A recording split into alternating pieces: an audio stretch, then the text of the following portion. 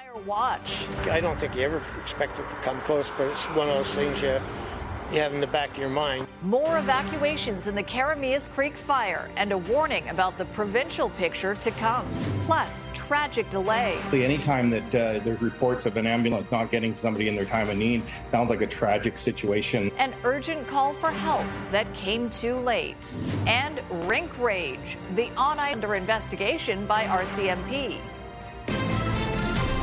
You're watching Global BC. This is Global News Hour at 6. Good evening and thanks for joining us. Chris is off tonight. Breaking details in the Karamias Creek wildfire. The evacuation order has expanded for the community of Olalla. 162 more properties on the west side of Highway 3A are also now affected. The latest development driving home the point that wildfire activity can change quickly, especially as the weather heats up again. Kylie Stanton has the latest on the situation and the risk across the province. Please save our home. Loading the car. Please. While fighting back tears. It's scary. We're afraid. Please, everybody, prayers. We went through this last year, and if our place burns down, then, The possibility, now all too real. I've never been around forest fires this close before. It's sad. Their homes near Olalla, bordering the Karamias Creek fire, are just some of the roughly 600 properties currently under an evacuation order in the Okanagan-Smilkmead. This one here. As the province's wildfire season starts to rage. People are very concerned continuously in regards to their paths to safety. It's a ever-evolving and very fast-changing event. And this is just the beginning. We all need to be informed, be safe, and be prepared. On Thursday, the provincial government provided an outlook of what lies ahead.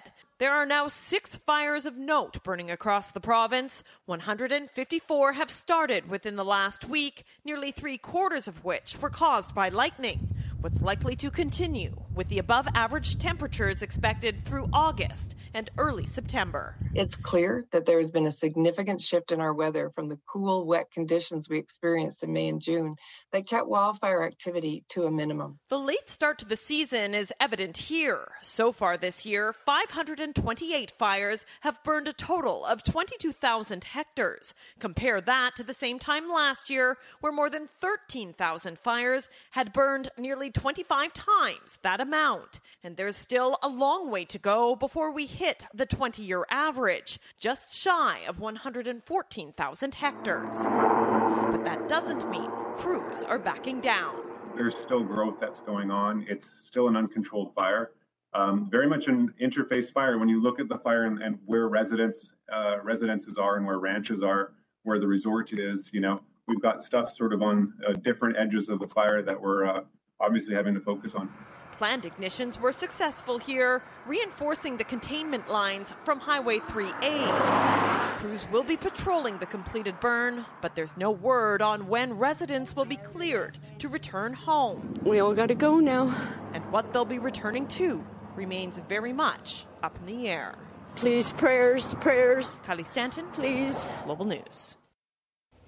And just a correction to those breaking details, I mentioned the west side of Highway 3A in Olalla. That was put under evacuation order earlier today. This latest evacuation order now includes the east side of Highway 3A in Olalla. Now, with 150 plus properties now added to the list, it is very challenging to find rooms for evacuees. So if you are among those affected and you can stay with family or friends, officials ask that you do so. Also, the Emergency Support Services Center at Princess Margaret School in Penticton will remain open as long as it's needed. And if you are an evacuee and you have COVID-19, you are asked not to go straight there, but to call ahead 250-328-8749. And of course, we'll keep on top of the situation and bring you updates as they become available. Now, while we are experiencing a bit of a break from the heat, it has been gusty in areas. Senior meteorologist Christy Gordon joins us with more on that. Christy. Sophie, a cold front swung through the province today. We saw gusty winds and more lightning strikes, but it came with welcomed rain and cooler conditions and a lot of cloud cover today. But it's not going to last long. Starting tomorrow, we are right back into a ridge of high pressure that's going to hold strong for the next 5 days, and temperatures are going to soar. Here's a look. So staying a little on the cool side again tomorrow. We'll see a northerly wind, but by the weekend, we're talking about upper 30s. The other issue with an upper level ridge, not only is it going to be heat, but we get that smoke trapped in the valleys. Tough for residents, as well as it's tough for the forest fire fight. So back to you. Thanks for that, Christy. Here is a snapshot now of the current situation in our province. There are currently 59 active wildfires burning in BC, 17 of which were sparked in the last 2 days. 42 of the active fires were caused by lightning, and there are 6 wildfires of note. Now, multiple campfire bans are coming into effect today in BC. The bans will begin at noon today, or they did begin at noon today, in the Southeast Fire Centre, Coastal Fire Centre, and Kamloops Fire Centre. A campfire is defined as any fire that's no more than half a meter tall and wide and is used recreationally or by a First Nation for ceremonial purposes. Larger Category 2 and 3 open flame fires have already been prohibited in those areas. All right, now to a heartbreaking incident in Surrey, which is raising more questions about the province's ailing healthcare system and the impact of 911 delays. First responders desperately tried to save a patient who'd been critically injured during a mental health crisis. But as Catherine Urquhart reports, the man died after waiting almost half an hour for an ambulance. It was an urgent 911 call from Surrey. A man suffering a mental health crisis had stabbed himself and was bleeding profusely. Police and firefighters did everything they could to save him, but an ambulance didn't arrive for approximately half an hour, and the man died. This is absolutely tragic, and the fact that we saw an ambulance wait time of that length to get to this situation, to me, shows that this is a system that is in complete chaos right now. The incident occurred in a home near 158th Street and 86th Avenue, July 27th. In response to questions, BC Emergency Health Services confirmed to Global News they received a call at 6 p.m. Paramedic ground crews were assigned at 6:22 p.m., with the first ambulance arriving at 6:27 and the second at 6:28. And that's very disturbing, and particularly it sounds like it was an extended delay that would be not normal in these high acuity calls, such as a serious call like a stabbing or bleeding or any of the highest of calls that require immediate interventions. Members of the Surrey RCMP, who were among those who desperately tried to keep the person alive, were left traumatized by the call. At the end of the day, we are all human, and incidents like this one do leave a lasting impact. A person suffering an extreme mental health crisis, now dead. It's unclear if he could have been saved, but it's yet another tragic case highlighting BC's strained ambulance system. Catherine Urquhart, Global News. Well, young kids in BC became eligible for the COVID-19 vaccine as of Tuesday this week. But the province says the uptake so far has been low. Only a small percentage of children aged 6 months to 5 years old have been registered in the Get Vaccinated online system. And that's raising concern among health professionals. Richard Zussman has more. This is the smiling face of one of the first babies to be vaccinated in British Columbia. For us, it was an easy decision because we really want her to be protected as possible from COVID. On Wednesday, Sadie Silverthane got her COVID-19 shot. No side effects for the 9-month-old, except 2 happy parents. We've been so fortunate and lucky that Sadie has been a very happy, healthy little baby, and so it's also about, for us, protecting vulnerable members of our community. But not everyone is as proactive as this family. The pediatric vaccine program for those from 6 months to 5 years desperately needing a shot in the arm. So far, just 14,675 kids have registered through the Get Vaccinated website out of 210,000 eligible children. making up just 7%. Not surprisingly, the biggest concern that people have is about safety. So many parents want to watch and wait and see what happens with the vaccine. The province fighting an uphill battle. Most people in summer mode, COVID-19 in the rearview mirror. There has been a consistent message of COVID being less severe in children, and vaccine myths about harm have festered on social media. Safety was fantastic. Understanding that only 7,000 children were studied, there were no long-term side effects, no cases of heart inflammation, no serious side effects of any kind. Although this vaccine is new, it has been available for those 5 to 11 since November, and rates in this demographic low as well. 58% of those elementary age kids have 1 dose of a COVID vaccine, and just under 46% have 2. All of us across the country would like to get that higher because we know it's really important. And so this is the time to start thinking about that. Start thinking about, back to the routines that we'll be getting into in September. The province hoping the slow crawl to get the pediatric vaccine goes to baby steps and eventually a full-out sprint to get the shot. Richard Zussman, Global News, Victoria. All right, Keith Baldry joins us now with more on vaccinations. Keith, where are we at with vaccinations? I mean, there is obviously some hesitancy when it comes to littles. We've seen the numbers there. So who is getting vaccinated now?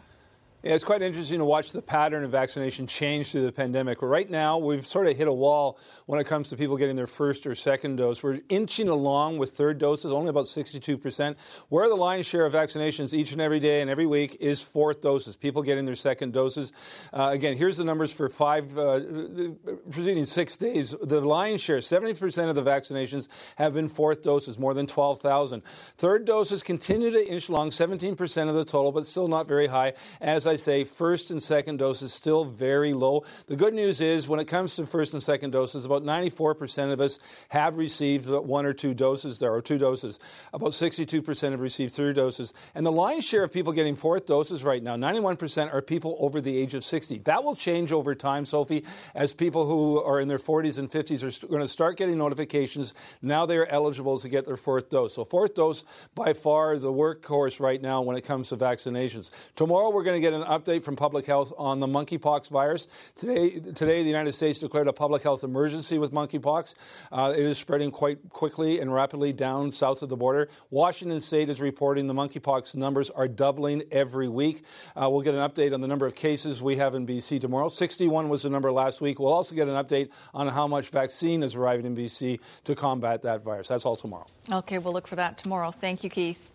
Right. Well, new research from the Chartered Professional Accountants of Canada suggests many Canadians are treading water financially after more than 2 years of COVID and economic turmoil. 1 in 4 Canadians surveyed in the Thriving or Surviving study feel worse off financially than they did a year ago.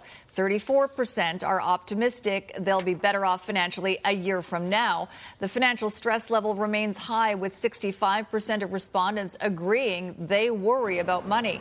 Ipsos conducted a survey of 2,000 Canadians this past spring on behalf of the CPA.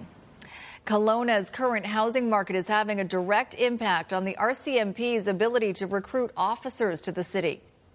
We were impacted in that housing prices were not affordable, and we could only draw from those who owned houses, who had the means to afford to live here, but also those who were able to come from the Lower Mainland. And so we've had to work very closely as a division to reprioritize how we staff Kelowna. Usually the RCMP recruits officers who have recently been posted in the northern regions of the province and those in smaller detachments as well. However, rapidly rising real estate prices have forced the RCMP to change their recruiting strategy. The city of Kelowna says it is aware of the issues and they are working to create a solution. RCMP officers are just like everyone else, and certainly affordability is an issue. I also know that up until the recent increase in pay for RCMP, I'm sure that also played a factor in somebody becoming an RCMP officer or choosing to be a municipal police officer somewhere else. But yeah, affordability is certainly a concern. RCMP say not all positions are filled in Kelowna at the moment, and they are bringing in resources in an effort to recruit more members. Well, the check is in the mail if you own a vehicle insured through ICBC. The insurance corporation says it has mailed 2.8 million rebate checks to British Columbians. The rebates were announced back in March as a way to fight high gas prices. Most drivers are getting $110, with commercial drivers getting up to $165. The total cost of the rebate will be just under $400 million. A recent rec league hockey game is getting a lot of attention for all the wrong reasons. Video of an on-ice brawl at the Scotia Barn in Burnaby showing one player appearing to kick another player in the head with his skate. How the league and RCMP are reacting in just over a minute.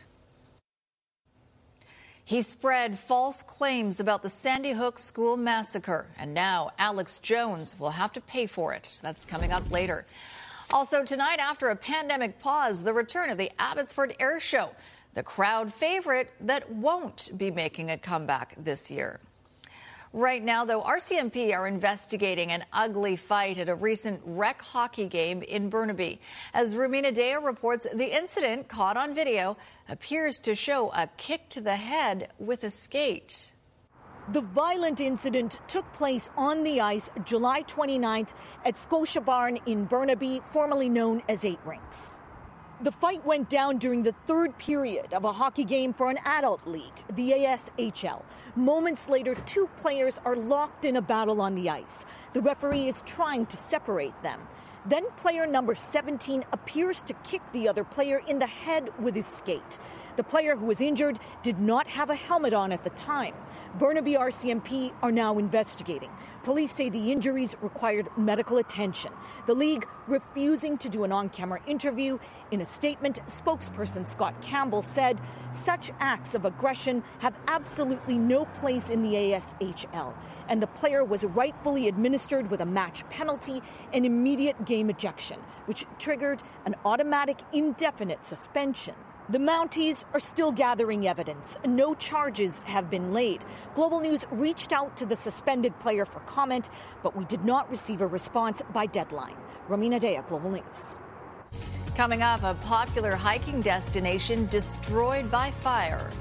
This is still on fire. The surprising discovery at Eagle Pass Lookout and the cabin's controversial past. Plus, disappointment for a First Nations dance group. The cultural journey they've had to postpone just ahead. Good evening. Traffic is steady in both directions over here at the Patello Bridge after clearing an earlier crash on the Royal Avenue on-ramp to head south. Sussex Insurance has Autoplan offices inside the Real Canadian Superstores and Walmarts throughout BC. Find your nearest location at sussexinsurance.com. Open 9 to 9 every day. I'm Trish Jewison in Global One at the Patello Bridge. The body of an Oliver man who drowned while trying to save his dog has been found. 41-year-old Tom Dennehy drowned on July 25th. His body located by dive teams around 10:30 in the morning Wednesday. Police confirm his body was in 24 meters of water, about 120 meters from where he was last seen. Investigators say Dennehy was boating in the lake with a friend and playing fetch with his dogs when one of the dogs became distressed. He swam out to help the dog, but ultimately drowned.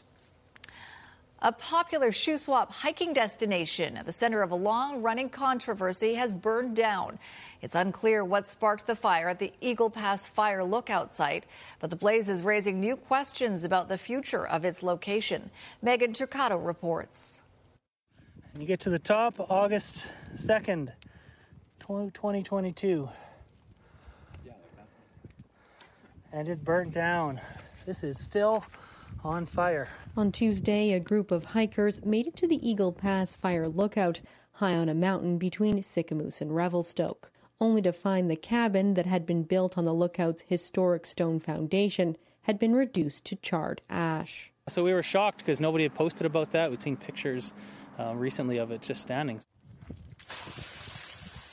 The hikers ended up using what they could find on site to put out the remaining hotspot. It's a loss for the hiking community for sure. The blaze is only the latest twist in the Lookout story. 6 years ago, a group of volunteers spent hundreds of hours and thousands of dollars building a cabin on the historic foundation. But the rebuild was unauthorized, and the province issued a stop work order. Fearing that the cabin would be demolished, 13,000 people signed a petition against tearing it down. So for some, like Sicamous councillor Gord Bushell, news of the fire is devastating. There's people from all over the world that come to the interior BC to hike to the Eagle Pass Lookout. You know, it could have been an eighth wonder of the world. But there had been no final resolution to the fate of the unauthorized cabin before the blaze. Options from rebuilding the fire lookout to replicate the historic original to removing the whole thing had been discussed. But stakeholders say before the fire, the province had yet to take action at the site. Now that the site has burnt, the new question is, what's next? It would be nice to see it rebuilt, and it would be nice to see it done properly with an application and some services. The problem I think Eagle Pass was having was the quantity of people going up there. Ultimately, the Shuswap Trail Alliance would just like to see care for the land as best as we can to be stewards for the area. The province says it has yet to make a decision about the future of structures at the Eagle Pass Fire Lookout site, and consultations will continue. Megan Turcato, Global News. A BC First Nations dance group has been forced to cancel its trip to a cultural event in Hawaii due to a funding shortfall. The group from a small Nisga'a community north of Terrace was set to attend an all-nations powwow in September, but was only able to raise about half of the $160,000 needed. As well, many of the 50 members were still waiting for passports after applying months ago. As a result, the group decided to continue fundraising and postpone the trip until next year. Sharing our culture is important to me, and letting the world know who we are as a people, and and me as an individual, where I come from. Sharing my story as a part of a group, as a part of a whole, is so unique. The Coastal BC First Nation would have been special guests at the Hawaiian Island All Nations Powwow, not competing, but sharing their culture through song and dance. Coming up, cancer patients looking for a lift. The stress of trying to find transplant can just be overwhelming, and some just give up. How a shortage of volunteers is impacting critical treatment. Also ahead, Judgment Day for conspiracy theorist Alex Jones on the hook for spreading claims that Sandy Hook was a hoax. All the stories, all the action, from all the teams that come to play. When BC needs to connect, BC turns to the source that brings us together. Global News. Connect.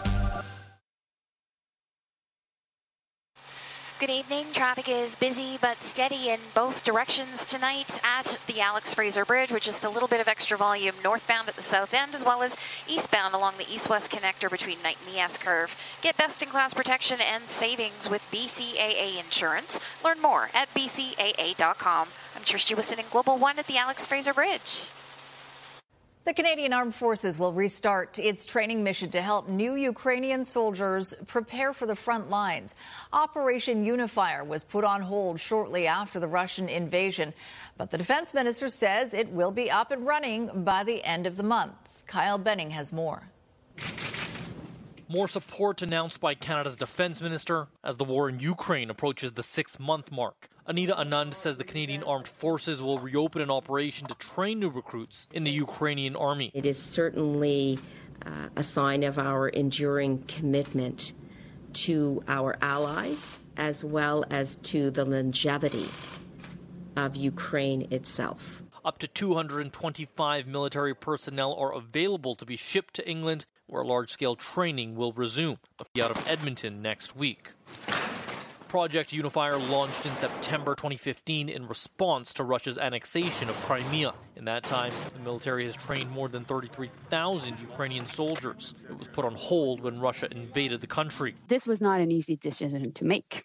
Meantime, the Foreign Affairs and Natural Resources ministers took part in a parliamentary committee looking into the government's decision to allow the Nord Stream 1 turbine to be shipped to Europe, despite sanctions against Russia. Mélanie Joly says the government had to weigh a number of factors in the decision, like energy access in Western Europe, as well as being blamed for withholding the turbine. These 6 turbines, we wanted to send them back not to Russia but to Germany. So in that case, President Putin wouldn't be able to use these as justification. The Natural Resources Minister says he was in talks with European counterparts about securing access to energy. As the minister responsible for natural resources, you're also responsible to make sure that we get more gas from Canada to replace that natural gas coming from Russia. The European Union right now.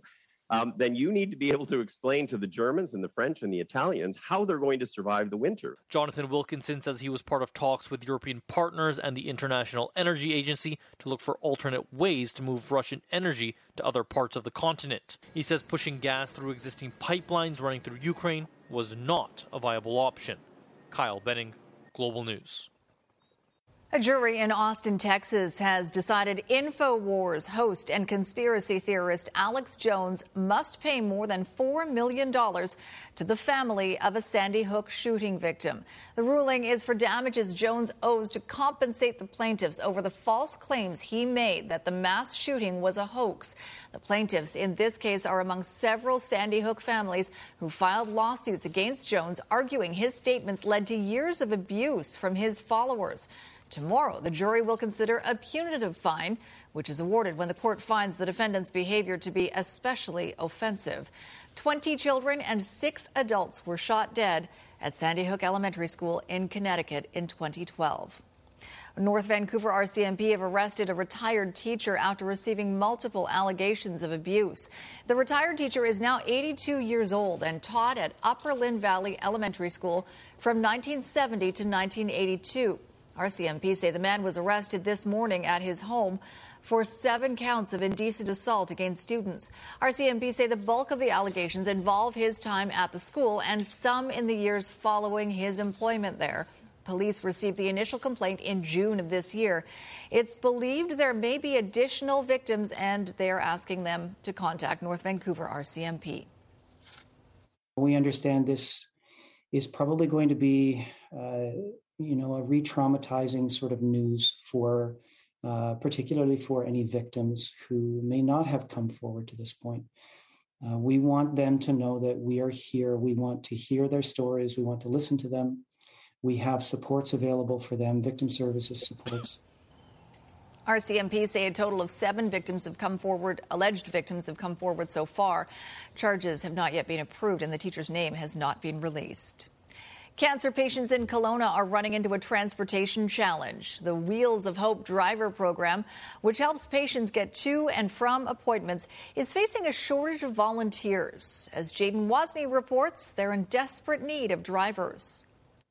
The Canadian Cancer Society's Wheels of Hope program connects around 15 to 25 patients a day with a volunteer driver in the interior, who then takes them to the BC Cancer Agency in Kelowna. But the program is feeling the effects of the pandemic, and it's impacting their service. We're very low in volunteers, so if there's anyone out there that likes to drive and enjoys helping people, like can spare a weekday or half a day or even a few days a month on an ongoing basis, we could really use your help.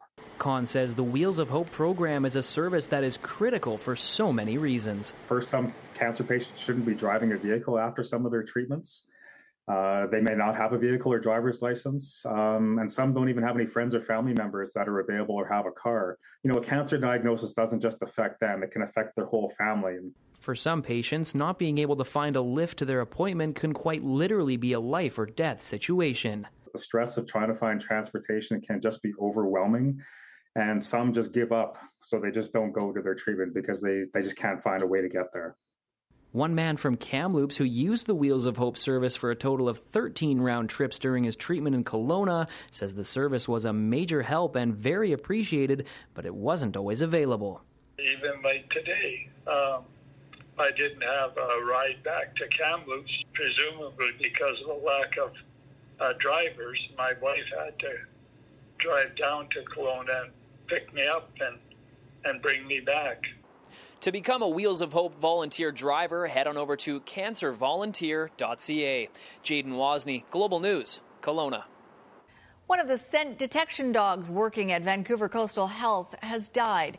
Finn, the Springer Spaniel, passed away on Tuesday of an unexpected illness. He and his canine colleagues worked to advance research around COVID-19 scent detection, although field work to find the virus hadn't started with the dog teams yet. Coastal Health says Finn was an energetic, hard-working dog who will be missed by his team. Still to come, a Surrey man's mini museum. They're from Calcutta, they're from Afghanistan. So they are like living objects.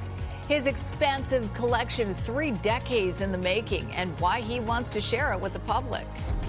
And art in the city. The Vancouver Mural Festival returns to a wall near you.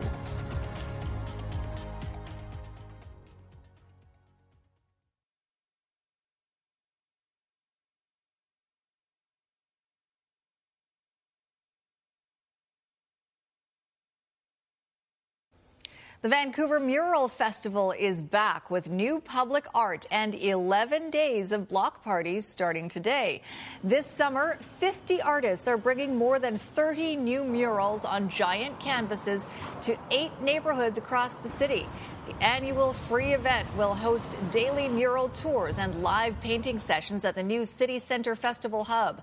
The former City Centre Motel at Main Street and 6th Avenue is now home to 75 artist studios, which will be open to the public on the weekends. One artist is painting a mural for Jewish Family Services because she admires their volunteer work. I wanted to create something that reminds them of the lineage of their community service and the compassion for people and the service that they give to the people who are in need. It's so often been behind closed doors or not very accessible, and so we're really aiming to put it in people's faces and help people interact and explore and really appreciate and enjoy what art can do. The Vancouver Mural Festival will close on August 14th with an all-ages street party on the Granville Promenade. All right, let's bring in meteorologist Christy Gordon with a look at that weather forecast. I've really been enjoying this cooler weather, Christy. I know a lot of people have. Much easier for sleeping, that's for sure. A little easier for the forest fire fight as well. But temperatures are about to soar. I just want to give you perspective of how cool it was today in some areas. As an example, in Williams Lake, only warming up to 13 degrees. We're talking about 7 degrees below seasonal for this time of year. Now, we are going to see one more cooler day. That's tomorrow before temperatures soar over the weekend. And in terms of rainfall that we saw today and lightning strikes, that is all going to shift out overnight also. So a clearing sky on the way for our region tomorrow, although some areas may see a little bit of cloud cover in the morning, but otherwise sunshine. And that sun is here to stay for the next 5 days, everyone. The far north, though, as you can see, some cloud cover shifting in with rainfall on the way, but that's really just confined to the far north. Now, today we had generally a westerly flow across the region, and that blew the smoke towards the east. Now, winds are going to ease off overnight. Tomorrow, more of a northerly flow, but far less wind, so only about 20 kilometers an hour. So that means that the smoke will be quite thick in and around the fires, but generally being pushed towards the south. And then as that upper level ridge builds, we'll continue to see the impact of that smoke as it's not dispersed very much in the coming days, particularly end of the weekend into Monday and Tuesday. That's when we could see very hazy, smoky conditions. Now there's your forecast for your Friday. Lots of summer-like weather on the way. Enjoy it, that's for sure. Fire danger rating, though, will quickly climb. Although it's come down a little bit today, we are going to see that quickly climb, especially with no rain in the forecast for the next 5 days. Tonight's Central Windows weather window coming to you from Vancouver Island, where this is the Centennial Beach area. Gorgeous shot from Richard. Sorry, this is not Vancouver Island. My mistake. This is the Boundary Bay Centennial Beach. My mistake. Gorgeous part. I actually went there not too long ago, and it's a beautiful beach to visit. So back to you. Certainly is. Thank you, Christy. Well, tomorrow marks the return of the Abbotsford International Air Show. It is the air show's 60th year of operation, as well as its first full show since before the pandemic. Plenty of military and civilian planes will be taking to the skies from August 5th to 7th, but there is one notable group that won't be there. The Snowbirds had to cancel their appearance after one of their planes crashed in Fort St. John Tuesday. Fortunately, no one was hurt in that accident. This year's air show will also feature fireworks, a drone light show, and 14 acres of ground attractions.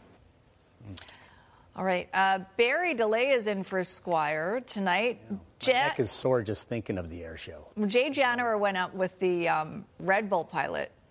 Would you do that? No.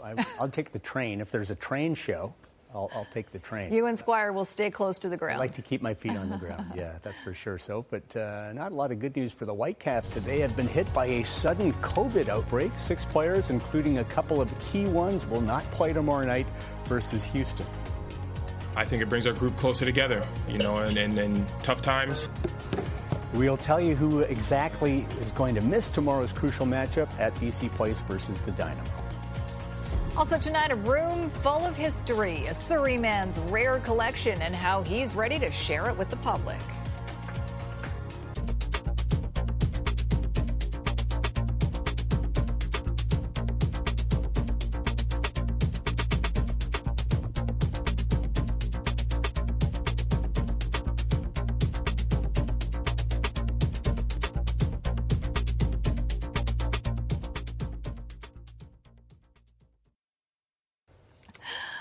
Okay, so the Whitecaps, COVID.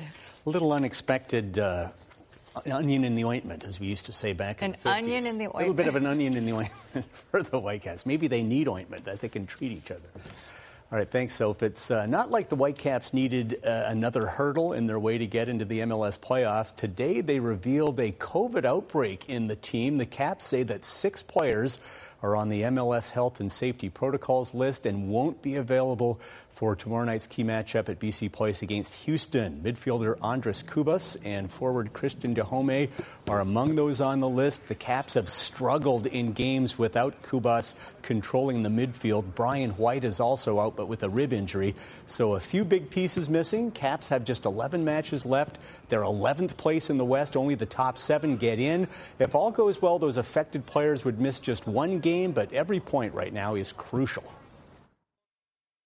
Obstacles happen. Our group is no stranger to adversity, no stranger to obstacles.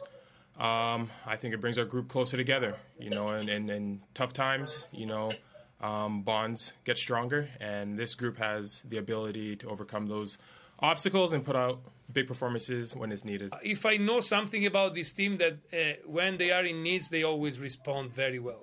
When they are under pressure, or when it's always been like this. I'm confident. I'm actually really confident for tomorrow that we're going to respond to these difficulties in the best way possible. Well, one of the main reasons why Nathan Rourke has had such a fantastic season with the Lions is that his really big friends on the offensive line have kept him safe. The O-line has certainly come under fire the past couple of seasons, but it's been one of the CFL's best in 2022. No team in the CFL has allowed fewer sacks this season than the BC Lions. Quarterback Nathan Rourke has been brought down behind the line only 9 times in 6 games. The sack stat is, that's not even really a stat we pay attention to. It's more of an overall group protection, which includes scrambles, hits, any type of pressure. Okay, well, the Lions don't allow many QB pressures either. Whatever stat you want to use, the big blockers for BC have been dominant this year. There are 2 key parts to this group's success. The first is staying healthy. The Fab Five of Joel Figueroa, Phil Norman, Peter Godber, Suk Chung, and Ken Perkins have started each of the first 6 contests. You know how the guy next to you works and how he's going to see things. And, with this group right now, we've been fortunate enough to stay healthy, but we also have some guys ready to step up when needed. The more that bond grows, the closer you get with that guy, you're going to ride for that guy. So it's like, each guy's tendencies, how each other plays, so that does play a big role in it. The second key to the O-line's success has been establishing a high standard and then holding each other accountable. The same guys are showing up early to work out, or the same guys showing up to watch film after practice for hours and stuff like that. So just the consistent work is what I like. You can be the toughest, strongest guy in the world, but if you're not in the right position to use that strength, it doesn't matter. And these guys are committed to putting themselves in a good spot. That trust is also required by the quarterback, and it was on full display in the Lions' last game against Saskatchewan when Nathan Rourke took all 7 seconds to find a receiver, Dominic Rhymes, for the touchdown. Here, he's got a ton of time looking down the field, nowhere to go. Now he's going to dump it off. One-handed by Rhymes to the end zone, and he's in. The mental clock in your head is going off, but you're just trying to tell yourself to sit in there, and to trust those guys, and they did a great job. I told them coming off the field that touchdown was on them. But just because they're a quiet and unselfish group doesn't mean they don't deserve a little treat for their hard work. I think we deserve pizza. Yeah. Next couple days off, we might make a trip out to get some wings or something, but we'll have to put it on him, And they deserve it all. So whatever, wings, pizza, both, let's do it, The O-linemen love to eat. A BC golfer has won one of the most prestigious events in the world. The New Spay's Shelley Stouffer captured the U.S. Senior Women's Open today in Alaska, winning her match play final 4-3 against an Australian opponent. Stouffer, who plays out of Fairwinds Golf Club, has won the last 2 BC Senior Women's titles and is the reigning Canadian champ as well. And now she's taken it up a notch as a USGA champ. So congrats to Shelley and her son Brett, who's been her caddy this week in Anchorage. PGA Tour Wyndham Championship, final regular season tournament. Playoffs start next week. Abbotsford's Nick Taylor needs to make the cut to ensure he gets into those playoffs. This helps. Chip and birdie on his way to a 368. He's tied 23rd. Roger Sloan and Adam Svensson shot even. Sloan likely needs a top 3 to get into the playoffs. The star today, American John Huh. This is for Eagle. Part of a career-low 9 under 61, has a 2-shot lead over Sung Jae-im of South Korea. And the opening round of the Women's British Open from historic Muirfield in Scotland. A blustery day, as you might expect in Scotland. Canada's Brooke Henderson, nice par save, 1 under 70. Well placed after winning the last major, the Evian Championship in France a couple of weeks ago. Brooke is 13th. Japan's Hanaka Shibuno is the leader. Great tee shot here at the par 3 15th, led to a birdie. She is on top at 6 under 65, 1 ahead of Jessica Korda. But Brooke Henderson once again in the mix for another major championship. That's it for sports. Good for her. All right, thanks, Barry. Up next is Surrey man's love of history that he's ready to share with the public. This is BC with Jay Durant is brought to you in part by Van Cam Freightways. BC owned and operated for 75 years.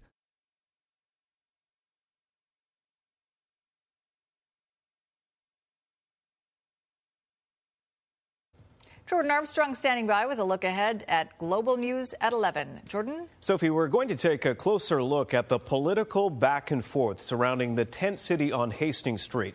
It seems almost everyone agrees this is an unlivable, unsustainable situation, but there's a lot of finger pointing about which agency, which level of government should carry the ball.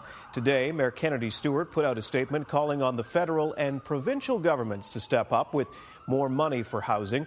Tonight, the province has responded saying the city had already been told that housing was limited, particularly on short notice. So while the politicians argue there are people caught in the middle, and we'll have more on that tonight on Global News at 11. Sophie? Unfortunately, often the case. Yes. Thank you, Jordan. A Surrey man has amassed thousands of rare books and artifacts documenting Sikh history, and some of them will soon be free to view online.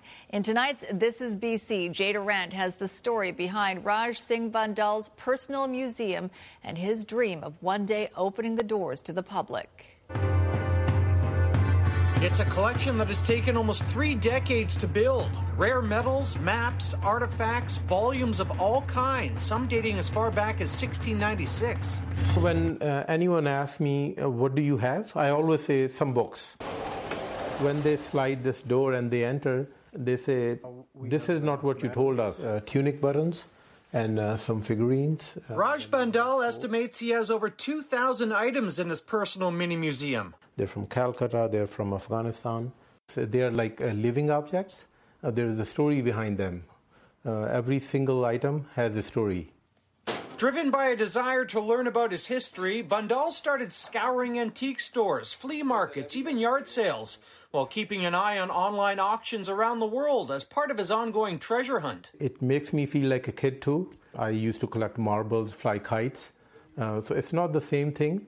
But it's similar in a way. These medals, they belong to Kamal Ram. It's taken up a lot of his free time. At home and with my friends, I'm driving them nuts. So they are asking, can you do something else? He's made some priceless finds over the years. This is signed by the last king of Sikh kingdom, Dalip Singh. Now a large part of the collection is being transferred online so others can learn. Wanjara Nomad doesn't take donations and is free for anyone to use. So if they want to read about it, they can. And that's what the readers like, oh, I didn't know. It's great that we're learning about it. So there are comments and there are questions coming in. We have a phone line. One day, Bandal plans to find a public space and open the doors to anyone who wants to browse his collection. A legacy to leave behind so this history will always live on. I see myself as just as a caretaker. I'm not an intellectual or very learned person, but I'm taking care of these things to preserve, learn, and share. Jay Durant, Global News. And if you know someone who has a great story to tell or something unique to BC, don't forget to email your ideas to Jay at thisisbc@globalnews.ca. The train is in Christy's neighborhood, Wow. it sounds like. That was timing. Christy, there's a train there. I'm not sure if you were aware, but can you hear us? Oh no, can't hear it. I can't even hear it at night when it goes by and roars almost, it feels like right through my house. But sorry everyone. Yes, the train just went by, but overall we've got lots of summer to enjoy, so look forward to it. But for the Okanagan, that will mean smokier conditions, so be really careful when you're enjoying the great outdoors. Tooting her own horn again? Look at that. Oh yeah, exactly. At this time every day. Yeah. Thanks, Christy, and thanks for watching, everyone. Have a good night. Hi, it's Shauna, and I might be a bad parent because my kids think French fries are vegetables. Hey, it's Ryan, and I might be a bad parent because I went out for wings when my wife was in the hospital after giving birth. Johnny here. I might be a bad parent because in my house, the tooth fairy gives pocket change. But we're not alone. Len emailed us and said his 6-year-old daughter's Tarzan moment going from love seat to lazy boy by curtains made him more proud than any dance recital. And Andy left his 2-year-old at the rink. All right, guys, I'm sure we're not alone. Like Andy's kid. For stories and confessions like this, make sure you check out our podcast. It's called Bad Parents, and it's available wherever you get your podcasts. I left a glove at the rink.